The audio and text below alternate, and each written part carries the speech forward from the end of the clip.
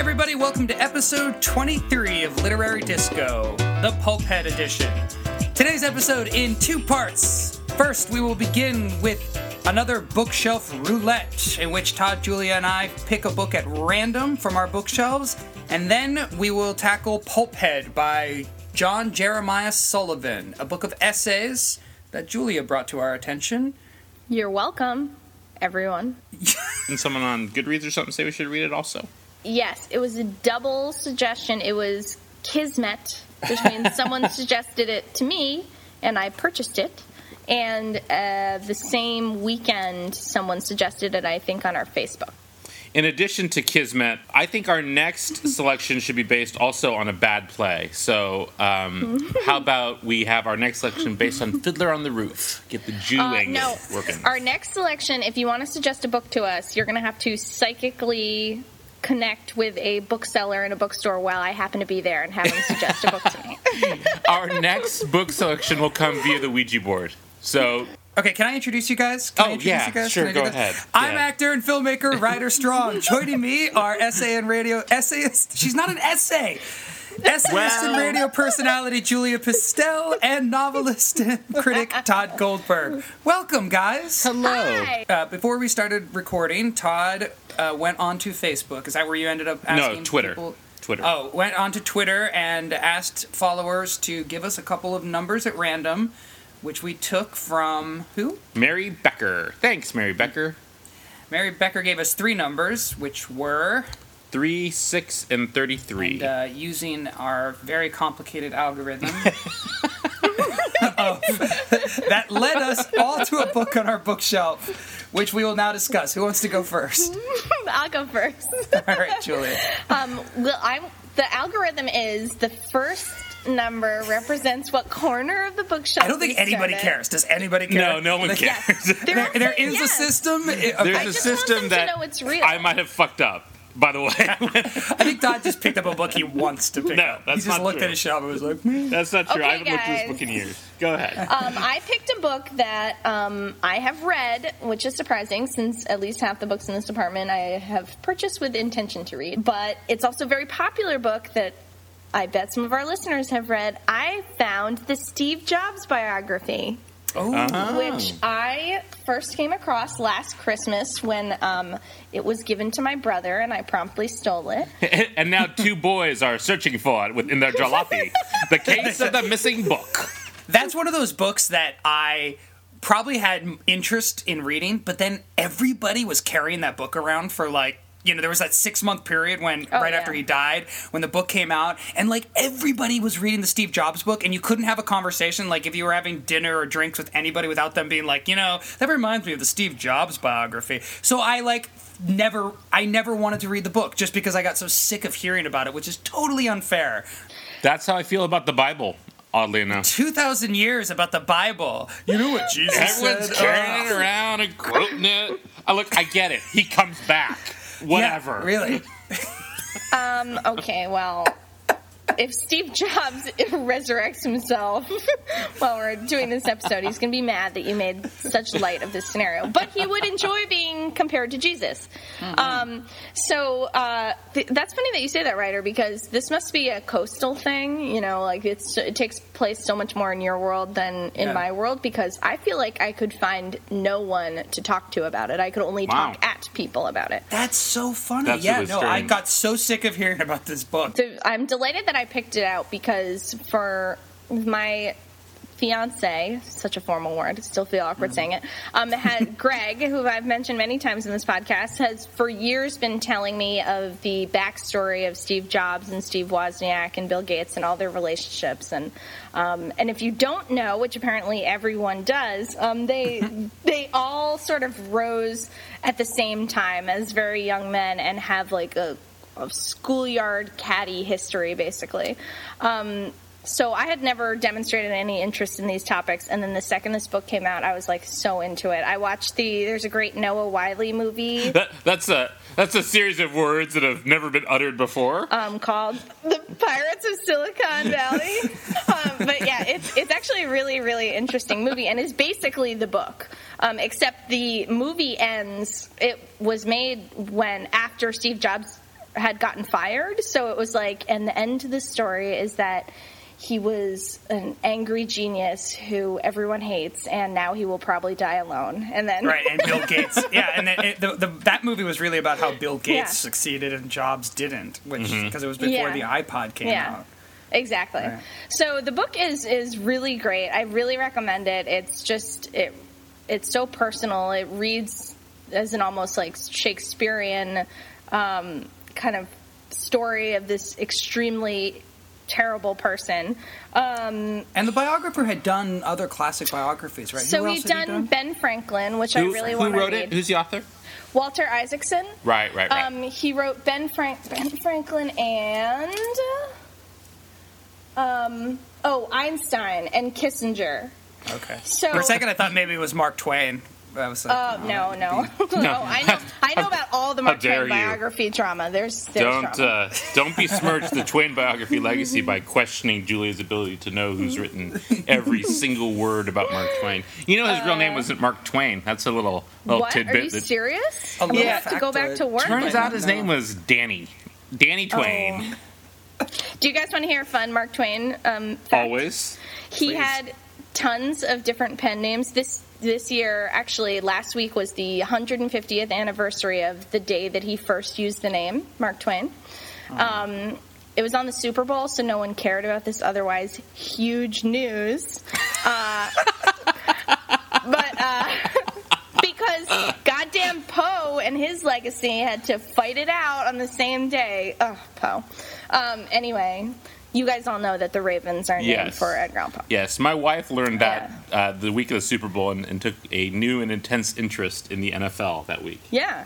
Anyway, before his pen name was Mark Twain, he was using Thomas Jefferson Snodgrass as a pen name. That's great! Oh my God, great? Thomas Jefferson Snodgrass has to come back. That's a great name. I'm going to use that somewhere. Ryder, next time someone recognizes you in public and asks for your autograph, sign it Thomas Jefferson Snodgrass and be like, TJ Snodgrass? TJ Snodgrass. I'm just going to... That's great. I'll start doing blog entries as TJ Snodgrass somewhere. Oh my gosh. TJ Snodgrass needs to make a comeback. He's like a young, not quite sure of himself, Sam Clemens. I have to go back and look up what TJ Snodgrass actually wrote. I think he mostly wrote angry letters to papers. That sounds about right. But that's what TJ would do. That's what TJ's gonna do. That's so God, I mean, always with the anger. Always. Do you guys ever get sick of Edgar Allan Poe in popular culture? I really because now there's this new show, The Following, which I haven't actually watched, and my friend Natalie Z is on, so I'm a big supporter. Go watch the show, yay! but you're good. However, she should lose her job and be on unemployment. But there's this whole Edgar Allan Poe, backstory to it, and I just feel like whenever popular culture needs a literary reference, Edgar Allan Poe is like the go-to guy because he has this goth hipster sensibility that fits, the Twilight generation or something. I don't know. I'm just sick of hearing about Edgar Allan Poe. Someone like Poe or, characters like Sherlock Holmes, obviously, with every iteration of Sherlock Holmes that comes along. I think it is a easy cultural touchstone for people to say, oh, I know about Edgar Allan Poe, and really they've only read The Raven or they know about The Telltale Heart or something like that. They remember it from high school. And so I think it's an easy place for people to go to say, oh, this is going to be creepy because you remember it being creepy when you were 14. Exactly. And I guess that's why it bothers me, and it's probably unfair. I mean, why? But I don't know, because Poe is actually really good. I mean, when you read Poe, it's dense stuff. It's not, I guess like Sherlock Holmes, I honestly, I haven't read a Sherlock Holmes book since I was a teenager or any of the original stories. Episode! Ding, ding, ding, ding, ding, ding, ding. Episode! But I feel like Sherlock Holmes, I guess the reiterations don't really bother me because there's always a sense of humor or some kind of over-the-top factor that feels built into the original. The idea of Sherlock Holmes was always kind of ridiculous. That a guy could be that many steps ahead of everybody always was kind of funny and tongue-in-cheek and I don't know. It doesn't bother me as much. Whereas Edgar Allan Poe, I'm like, well, actually, these were really good stories, and he was a really great writer, and for him to keep being appropriated in this pop cultural way. Well, I agree. I both agree and disagree with you. agree because I think that the difference between Sherlock Holmes and Edgar Allan Poe is that Edgar Allan Poe is a real person. Right. So it feels like he's been cartoonified in a way that doesn't match the work. It's saying, okay, the person who wrote this must be like this, like, cool, fun, like, dark spirit. When I don't know a lot about him. I have a biography of him that I haven't read, but serious mental health issues. Yeah, and drug addiction, and died very young, and all that stuff. The reason, though, that I disagree with you writers, like, I feel like there's room for that same reason to get to know the real Poe, and that people don't. I don't think he's overexposed as a person or as a historical figure. In fact, the Poe House in Baltimore is really struggling, and they've always had a hard time getting people in there because it actually just closed down. But the city rebought it, and it's in a bad neighborhood, quote unquote. It's in Baltimore. So doesn't McNulty clear that out? I mean, I believe actually Omar said, if you're going to come at the Raven, best come correct. Okay, well, so that was our review of Steve Jobs by Walter Isaacson. Who's next? I'm happy to go next. So my book is the 1982 Complete Handbook of Baseball. Oh no! You fucks. Yeah, open to a random page. I will open to a random page. Do you have a number you'd like to select? Actually, how about a page number between 1 and 382? Page 17. Right. Page 17. Oh, page 17. The case finally came to court years later, and in July 1980, a federal court ruling in Philadelphia cleared the way for competition in baseball cards. So it's a page all about the, and this was big in the 1980s, about the booming industry of the trading card business. So I don't understand. What is this book? I presume they I heard probably baseball in 1982, and my eyes just glazed over. I suspect they still put something like this out, but I was addicted to these books as a kid because, as you guys know, I'm a big baseball fan because it's America's sport. But it goes through and it talks about every team, and it shows the statistics of all the players and gives a little bio of each person. So, for instance, Tom Paciorek, bats right, throws right, put together his finest season in the majors last year. Then the Mariners traded him to the White Sox when they refused to meet his contract demands. In 1981, Ryder, he played the outfield and first base. He hit .326 with 14 home runs and 66 RBIs. But I loved these books, as you might imagine. Did you really? You would sit around and absorb these books as you get. Maybe you guys can see it, but it is really dog-eared and well read, and I've had this. I have kept this book for 31 years, so I clearly had some real love for it. But the interesting thing about it is, it looks like on the back page, and I'll take a picture of this and I'll put it on our Facebook. It looks like at some point I also wrote a phone number down on it. 323-7551. Oh, please call it. Please call it. Should I call it right now? Yes. All right, hold on. Wait, do you have an area code? No, but 323 would be an extension in the Palm Springs area where I live now. So I've had this book since 1982. I moved to the desert in 1985. I must have written it down. All right, hold on. Call ended. It didn't go through. Should I try texting it? Yeah, text and see if there's a response. Say, who's this? Okay. This is Todd Goldberg. Are you into baseball? No, do some baseball-related thing that Ryder and I would know, like Willie Mays. I'm going to try calling one more time. Hold on. I am now calling the number from my home phone. 323-755. Do you have any thoughts on Mark McGwire? Here we go. Let's see. Not in service. No longer in service. Oh my God. Well, that was anticlimactic. Also, on the back of my book, it looks like I did some math. I have 151 minus 15. It also looks like I might have been eating some candy at some point while reading the book.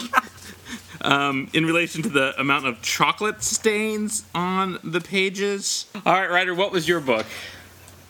My book is a classic. It's Sherwood Anderson's Winesburg, Ohio. That is a classic. It's a great book. It is a great book, and I did not read this book until we were at Bennington together. It's one of those classics that I had never picked up, but when we were at Bennington, I was trying to write short stories that were a group of short stories that were linked by location, because I was really into the idea of regionalism. And this is like the founding book of regionalism. Sherwood Anderson wrote it it says 1919 was when it was published, but I thought it was earlier than that. I think it actually takes place earlier than that. Yes. It takes place at the end of the 19th century, or the turn of the 20th century.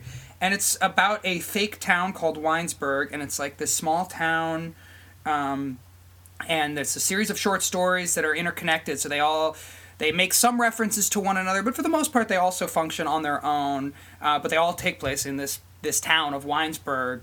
And it's one of those books that Hemingway was incredibly inspired by, Faulkner was incredibly inspired by. So many of our great novelists and huge, more experimental modern writers look back on this book as the book that kind of was a game changer before they started writing.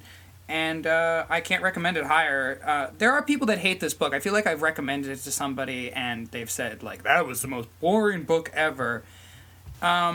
Because it's definitely not an action-packed thriller. It's definitely not.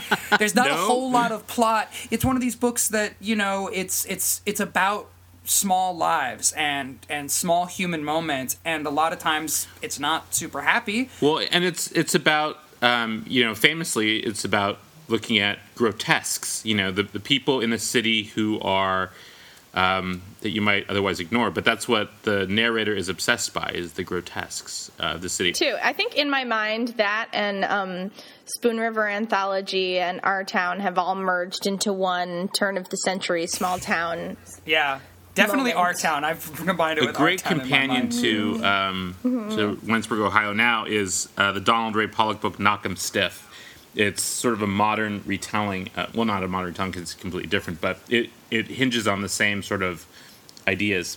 Hey, can we go back briefly to my phone number issue? So while you were talking, Ryder, not that I wasn't paying attention, I did a quick lookup of the phone number using the old area code for the area and not the current area code.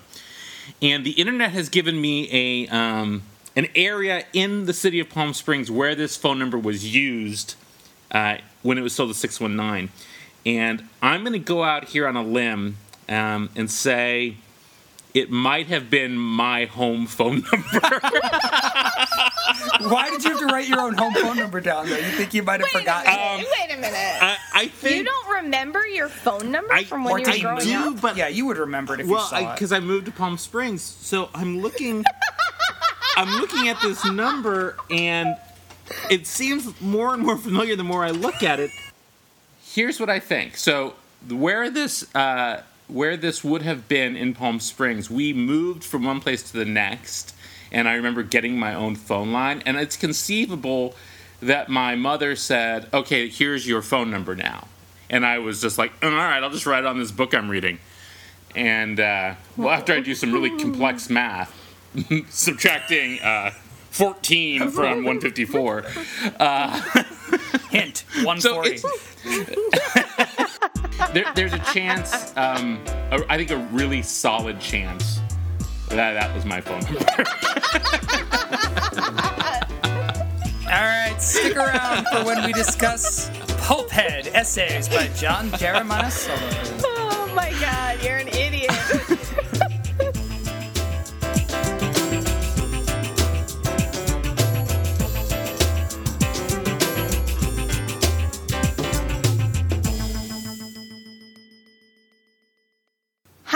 Welcome back to Literary Disco. This is Julia again, here with Todd and Ryder, and we are here to discuss Pulphead, the essay collection by John Jeremiah Sullivan. Yay! Spoiler alert, we all loved it. From now on, you'll know ahead of time if we're going to like a book by whether or not Julia screams yay or nay It's gonna be a very short episode after that. That's the whole podcast. Just Julia saying yay or nay. So it's a great book of essays that was simultaneously recommended to us via a listener and also by our friend Megan Mayhew Bergman, who told me about it while I was in a bookstore, and I promptly got to buy it right there on the spot. It was all very exciting. And this writer, John Jeremiah Sullivan, he's written another book of nonfiction called Blood Horses, which is also excellent. But these are all magazine pieces. So it's an essay collection, but it's also a collection of some really excellent magazine writing that originally appeared in the Paris Review, GQ, and Harper's are the three sources for this.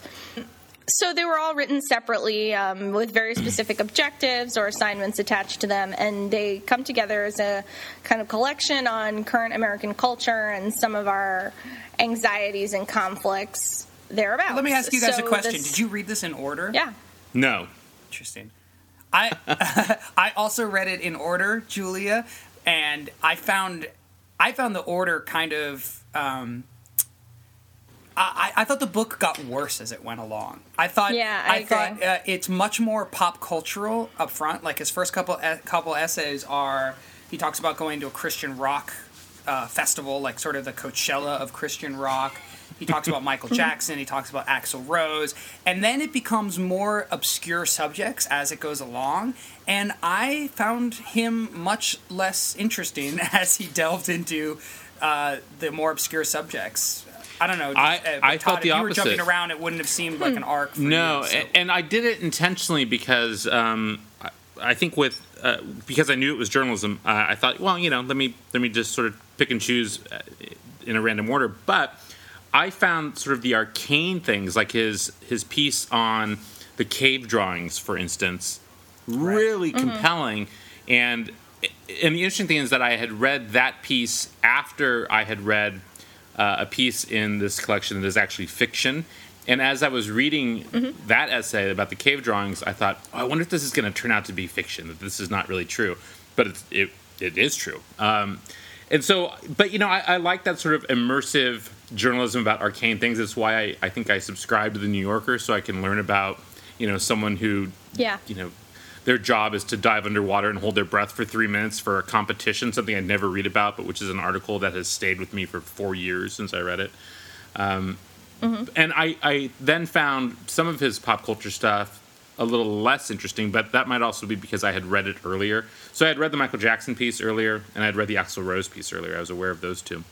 So, but I still found I found the whole thing really engaging.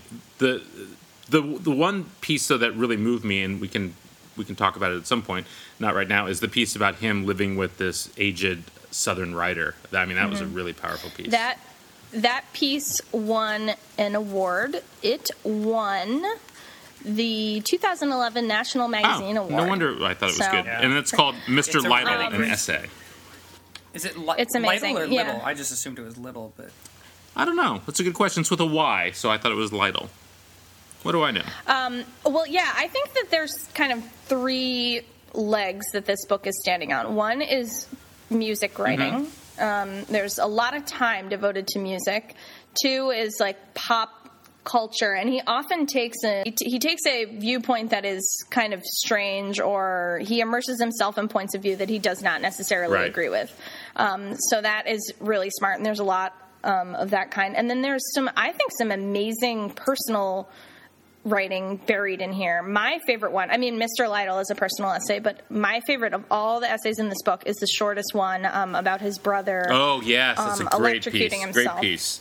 His brother electrocutes himself while on stage while playing a guitar, as I recall, right? Well, yeah, he puts his lips to the microphone. Yeah, and it's so beautifully constructed. I have to read this part because there's so much emotion embedded like in the middle of the sentences. It's just wonderfully structured. So he's talking about, what he thinks about when he thinks about the electrocution, and in the middle of a paragraph he says, I think of Liam, my brother's best friend and bandmate, who managed not to fall apart while he cradled Worth in his arms until help arrived, and who'd warned him when the band first started practicing to put on his Chuck Taylors, the rubber soles of which were the only thing that kept him from being zapped into a more permanent fate than the one he did endure.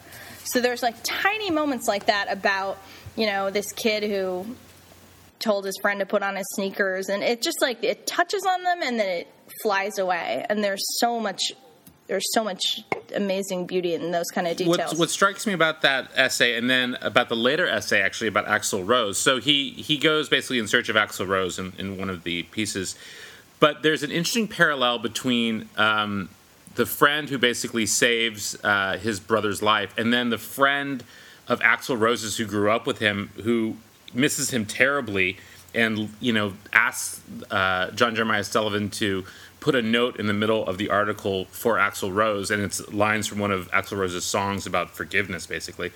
And it's that strange relationship between young men, which isn't typically a very caring relationship, until you realize that, you know, even when you're a kid, that you do conscientious things, or that you have emotions that you hold on to for a very long time. And so it's an interesting parallel between these two people, you know, these two experiences related directly to rock music, basically, at least on a subtextual level. I thought that essay was so brilliant, and you know, I guess if you wait, which one? The Axl Rose one? A lot of them are brilliant. Like I said, I the first half of this book, I would say, in love with everything.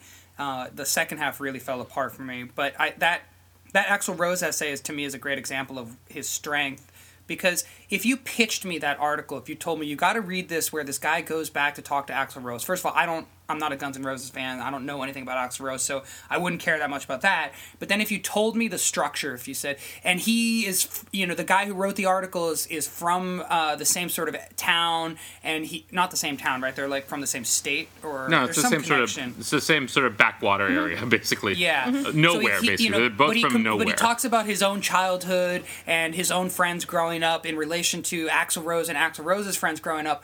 I would kind of feel like, well, that's a cheesy conceit, or that's an easy connection to make, or I don't. But you know what? He writes so well, and it's so nuanced, and he doesn't make a sort of one-to-one argument. He never like has those kinds of like, and my childhood was just like Axl Rose's childhood, so I understand this. No, it's like a great work of fiction in some ways, you know, in that he lets it speak for itself. He lets the scenes that he piles up speak for themselves. The other one that I really love that no one's mentioned is the reality show essay. Oh, about The Miz. One of the greatest essays on reality television I've ever read. And again, it's a great concept, and, you know, if you pitch me this article, I'd be like, okay, maybe it'd be good. But the way he writes it, he writes it in this dude speak, you know, where the prose itself starts to sound like a character from a reality show, the way like, hey bro, just do shots, dude, and he starts addressing you as the reader in this way, and he finds a way for the subject to bleed into the language. It's brilliant and so funny on like 5 different levels at once, and it reminded me of David Foster Wallace too. That's just what I was gonna say. In his weaving of language and critical thought and pop culture, the way that he collapses all of those things into a seamless thread. It's really some of the best nonfiction I've read in a long time. I think also, like David Foster Wallace's nonfiction, he is clearly an intellectual, but both of them really use this essay mode to confessionally kind of connect with pop culture. I mean, there's so many times where he says, I loved The Real World, but he doesn't say I loved it. He just starts saying like, oh, well, when Tina did this and when The Miz did this, and he kind of has no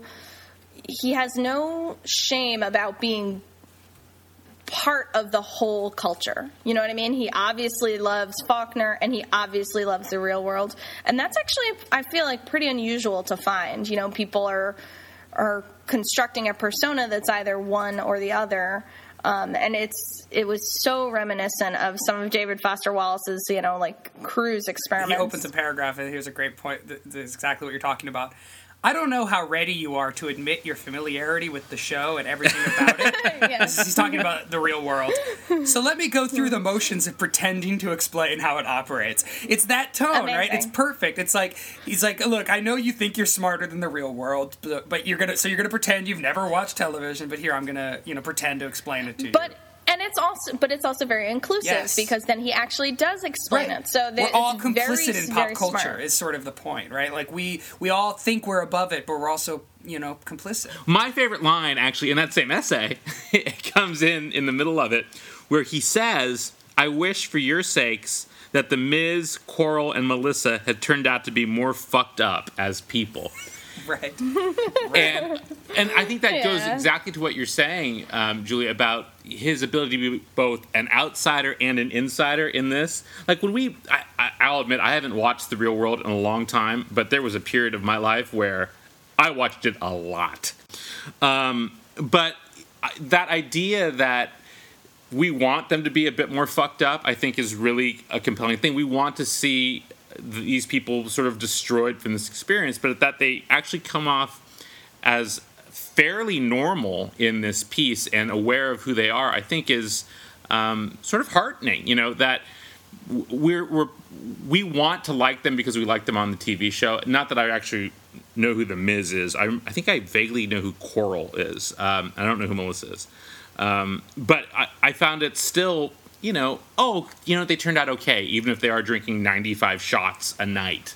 And well, that's magical. I mean, I don't even know how that's possible. Well, the constitution of young men is an amazing thing. But he nails down the particular celebrity of reality culture, where he talks about how reality shows, originally started as this idea where you're filming people being themselves, and then that quickly turned into people that were acting like versions of themselves for the reality show. And now everybody's acting like they assume reality show stars are supposed to act. So it's like this third level of remove from reality that it's creating its own reality. So now these reality stars are out in public after their show has ended acting like reality stars. It's such a, and I think he's spot on. He really nails it.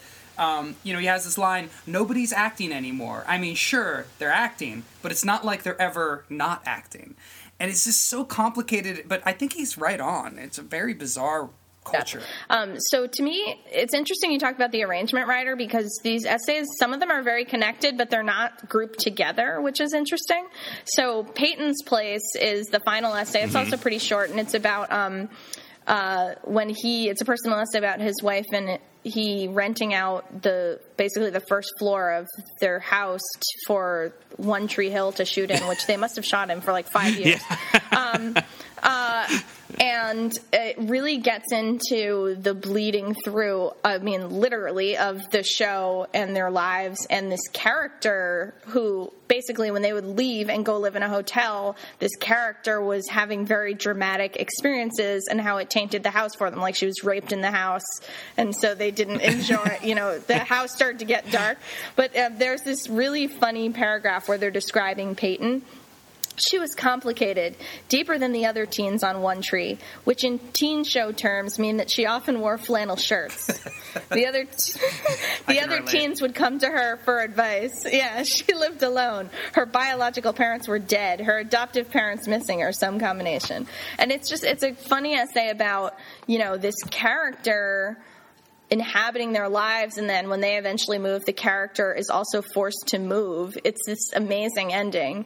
The character is forced to move, and the actress thanks them because the character gets to move on with her life. So I liked that in conjunction with the reality show essay. Well, I think the Michael Jackson essay is really an amazing piece of journalism because it's also not really journalism. It's him reacting to other journalism, which I think is something that he does particularly well, where he examines something else, some other kind of research, and then has his own opinions on it. Yeah. And I think that's a difficult thing to do, essentially, as a writer, but to try and draw empathy for Michael Jackson, I think, is a profoundly difficult thing to do, knowing what we think we know about Michael Jackson. And, of course, we never know as much about someone as we think we do, but particularly not someone who's been on trial as a child molester. But he really does an interesting job there humanizing someone who has existed almost as a space alien to us since he was a child. And I think that is a real deft skill as a writer, but it also shows, I think, a desire for John Jeremiah Sullivan to be empathetic to grotesques, which is something we talked about earlier when in our roulette. And he, of course, has an essay in here called American Grotesque as well. But, you know, to try and look at all the different angles of Michael Jackson and come up with an idea. I have cast an idea of what Michael Jackson was, another idea of what Michael Jackson is, and then there's all these other biographies that talk about who he was, and you'll never know. And I love that idea that he wants to believe the best of him in a way. And that's a really compelling argument to make, that you'll never know the truth, enjoy the music, try not to understand everything that you will never know about. And I was really struck by that. I found this essay deeply moving for the reasons that you're saying, because he doesn't say, basically he doesn't argue for his innocence. Right. He says, basically, if there is a chance, if you're in a room with two doors and one is that Michael Jackson was a frozen child, innocent, and look what we did to him. I mean, if that is even a chance, like, what does that say about him, and what does that say about us as a culture, and, you know, who was this person possibly if he didn't molest anyone? It was so powerful and so lightly argued. I mean, it's not an argument. It's just a what if this was true, that it was really well done. The problem with the majority of profiles that are done, or, well, every profile that's done in America, even in really good magazines, a lot of they fall into one of two categories. It's either the Us Weekly stars, they're just like us kind of mode, right? Where it's like, look, it's a real human being. Or it's this person is so incredibly talented and lives this fantastical life that you'll never have access to.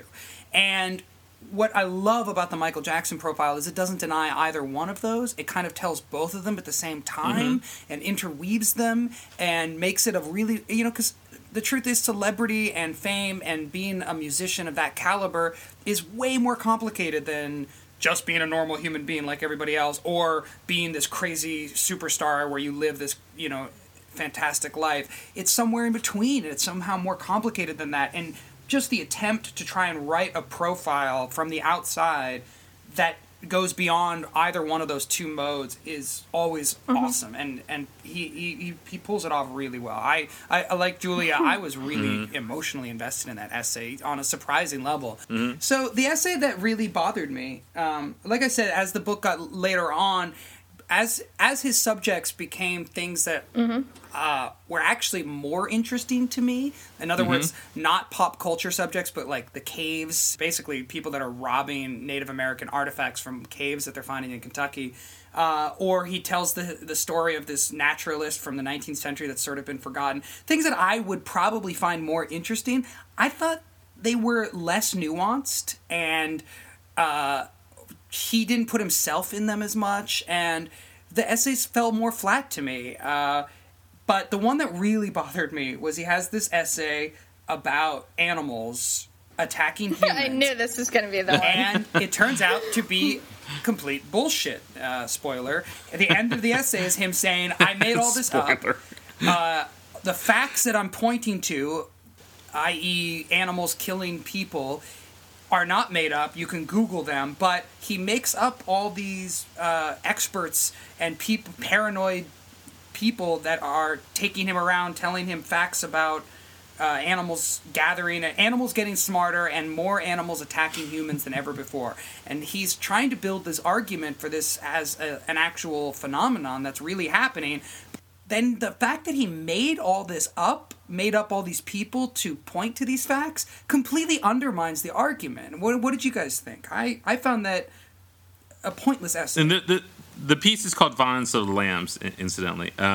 you know what? As I was reading it, I was like, "Holy fuck! Why don't I know about these dolphins turning against us?" Me too. I couldn't wait to share this sea. essay with people until I found out it was crap. Because like my brother's obsessed with animals attacking people. Like he's just one of the.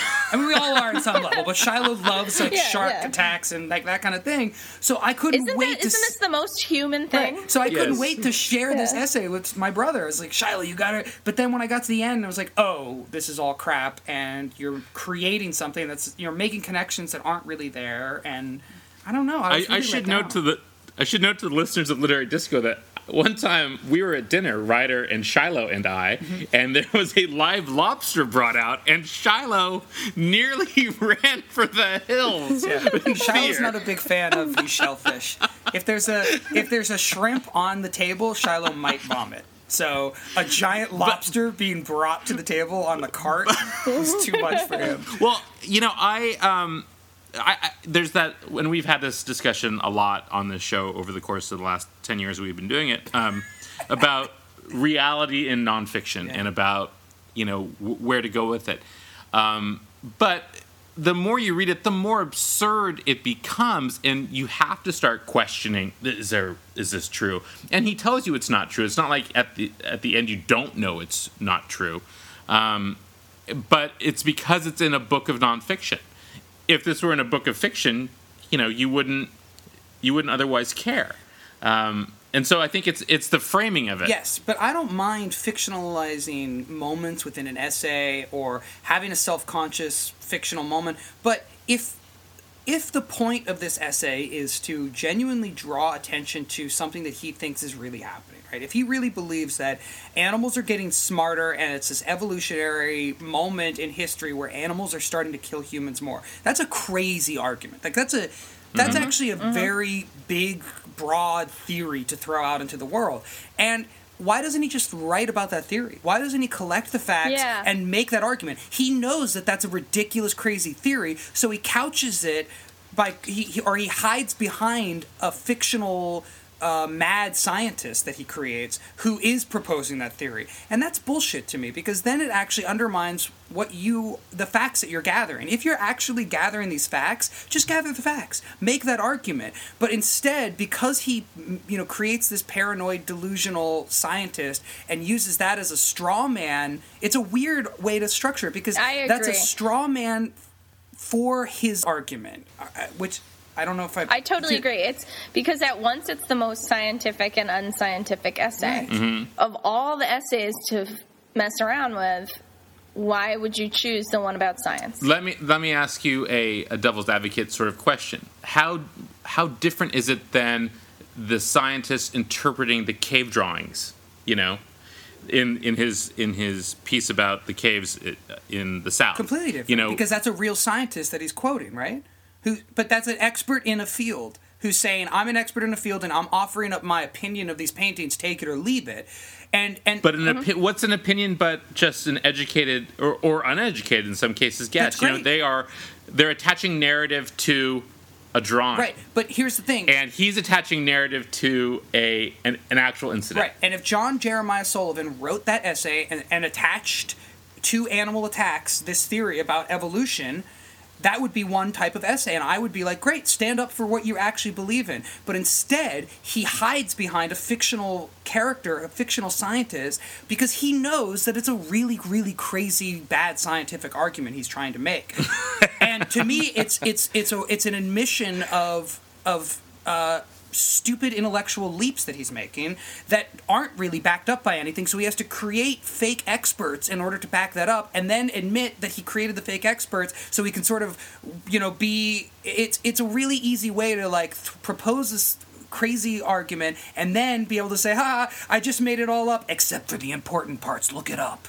It's like, wait a minute, no. It's like, if it was really that important, make that argument. But he knows that nobody would publish his essay, and nobody would... It's like he's afraid of being judged for his belief about animals attacking humans. And it's like, to me, it's a weakness. It's an intellectually weak structure. And it makes me judge John Jeremiah Sullivan as a thinker. And, there are a couple moments, even in the early essays, he does these stupid spiritual things that really bug the crap out of me.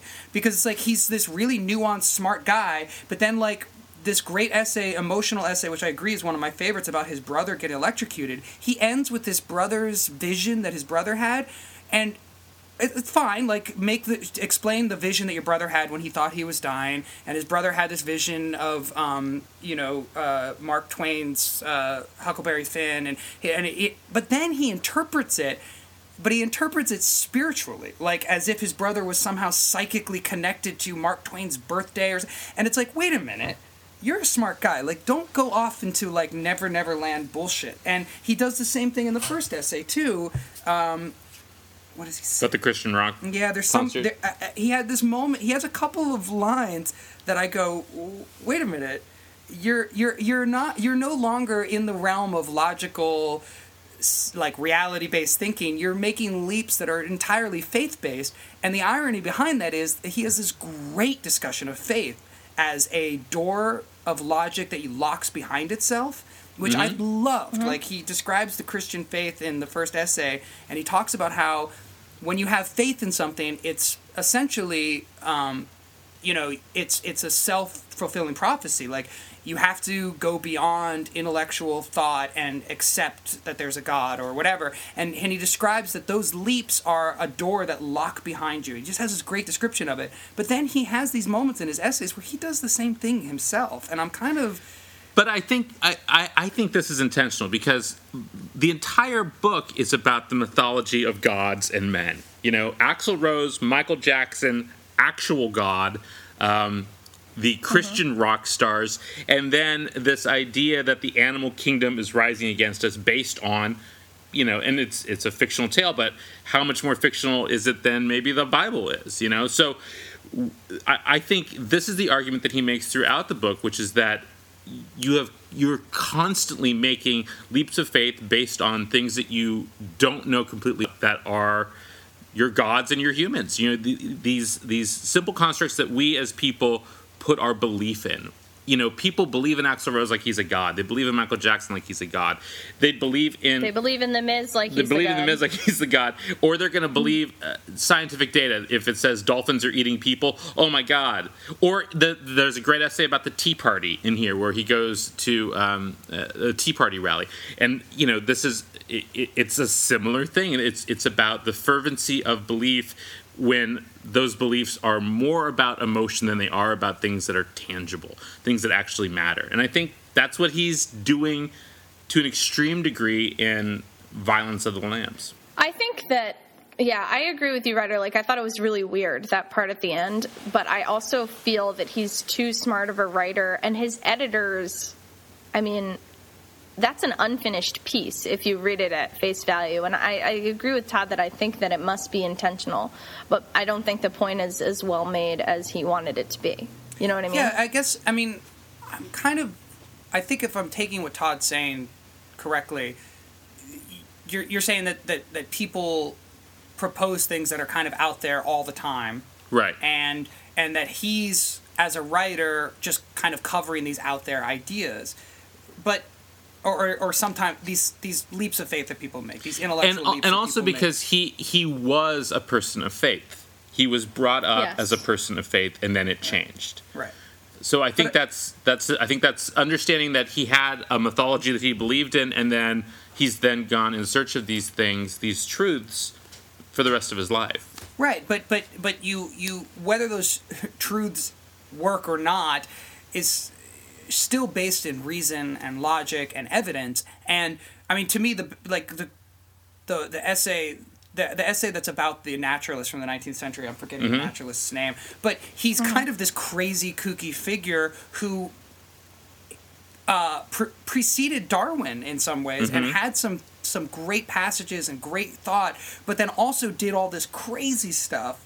And to me, John Jeremiah Sullivan, as a writer, does a great job in that essay of balancing, like, the crazy and the visionary, And to me, like, what you're saying, Todd, is that he's always playing with the notion of a visionary versus crazy, and which one, and how people can sort of move in and out of each, which I love. I love that idea. But in order for that idea to work, I need to trust the writer to not get lost on one side of that equation or the other himself.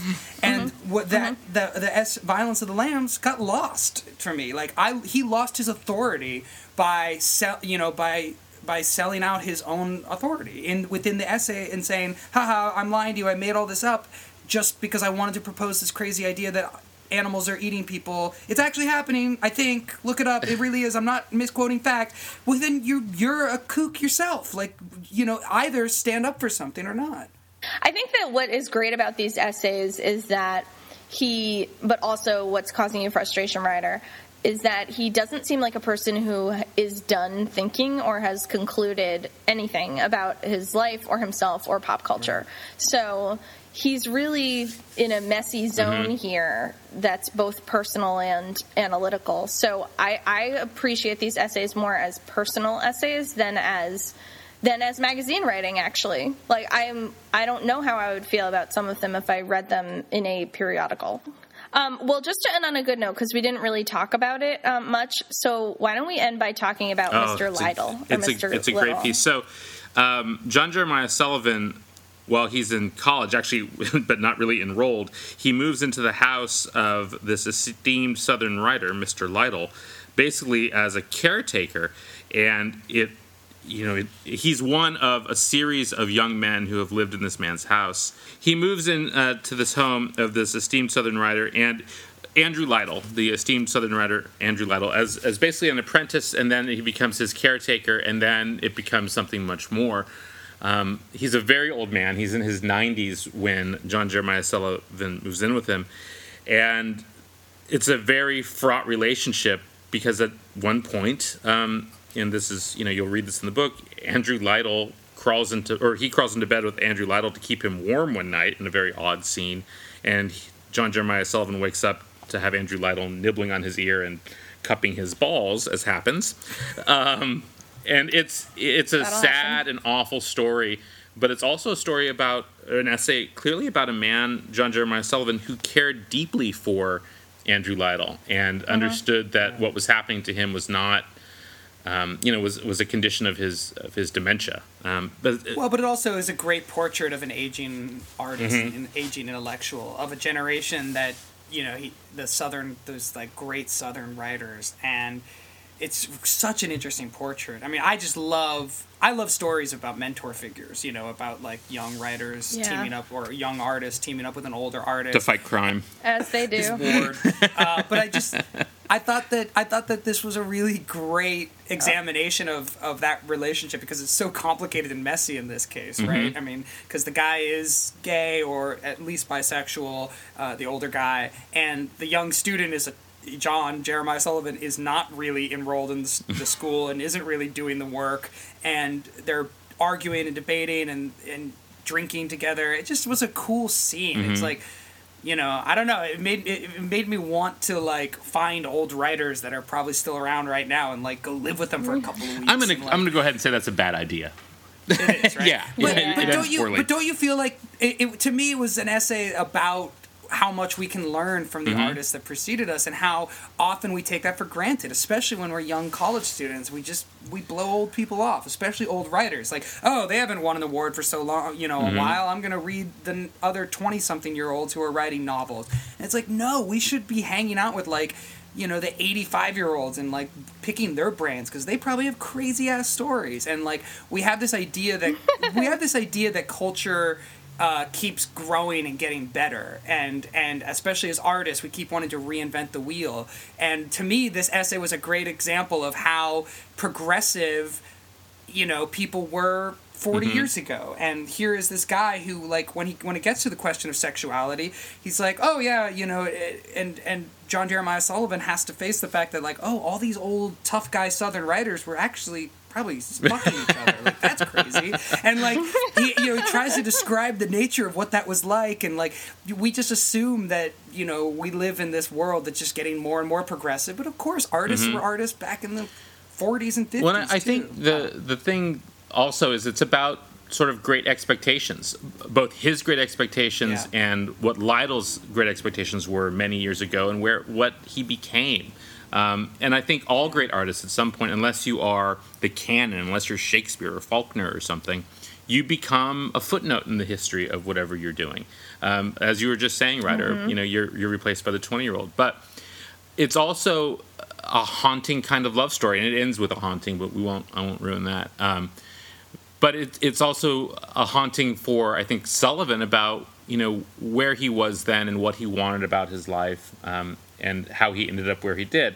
And Wood Lytle like what he's doing now, basically, which, I have an old mentor, and I still hear him in my head. I worked with a guy named Tom Filer when I was just starting out, who, God, he brutalized me, not in the way that Lytle does in the bed scene, but, he toughened me up so much because I wanted to show him I wasn't a bad writer, because I felt like everything I did he hated. But he was a disappointed writer, too. He had failed. He had a bad review in the New York Times, and it ruined his career, basically. Not really. It ruined his career in his mind, which I think is the worst thing. The key. But, I love that piece because it is also so emotionally truthful. To go out there and say that this weird thing happened to you also is a hard thing to do. Particularly when all the other pieces are about weird things happening to other people. This is one of my favorite passages, because he's talking about living with this professor. I found him exotic. It may be accurate to say that I found him beautiful. The manner in which I related to him was essentially anthropological. Taking offense, for instance, to his more or less daily outbursts of racism, chauvinism, anti-Semitism, class snobbery, or what I can only describe as medieval nostalgia, seemed as absurd as debating these things with the caveman. Shut up and ask him what the cave art means. Right. I love that. Because it's true, you don't have to think that everyone's a great person to learn something from them. It's a great little passage. Well, thank you, Megan Mayhew Bergman, for telling us to read this, and whoever the mystery reader was online. I think it really is a book that's best read in pieces, personally. Yeah, I think you're right, because when I read it straight through, I was severely disappointed. So jump around. As House of Pain once said, jump around. Jump up, and get down.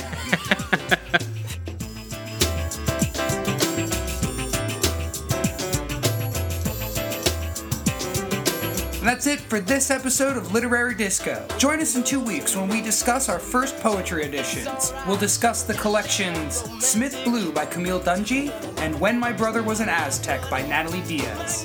Thanks for listening. So crazy.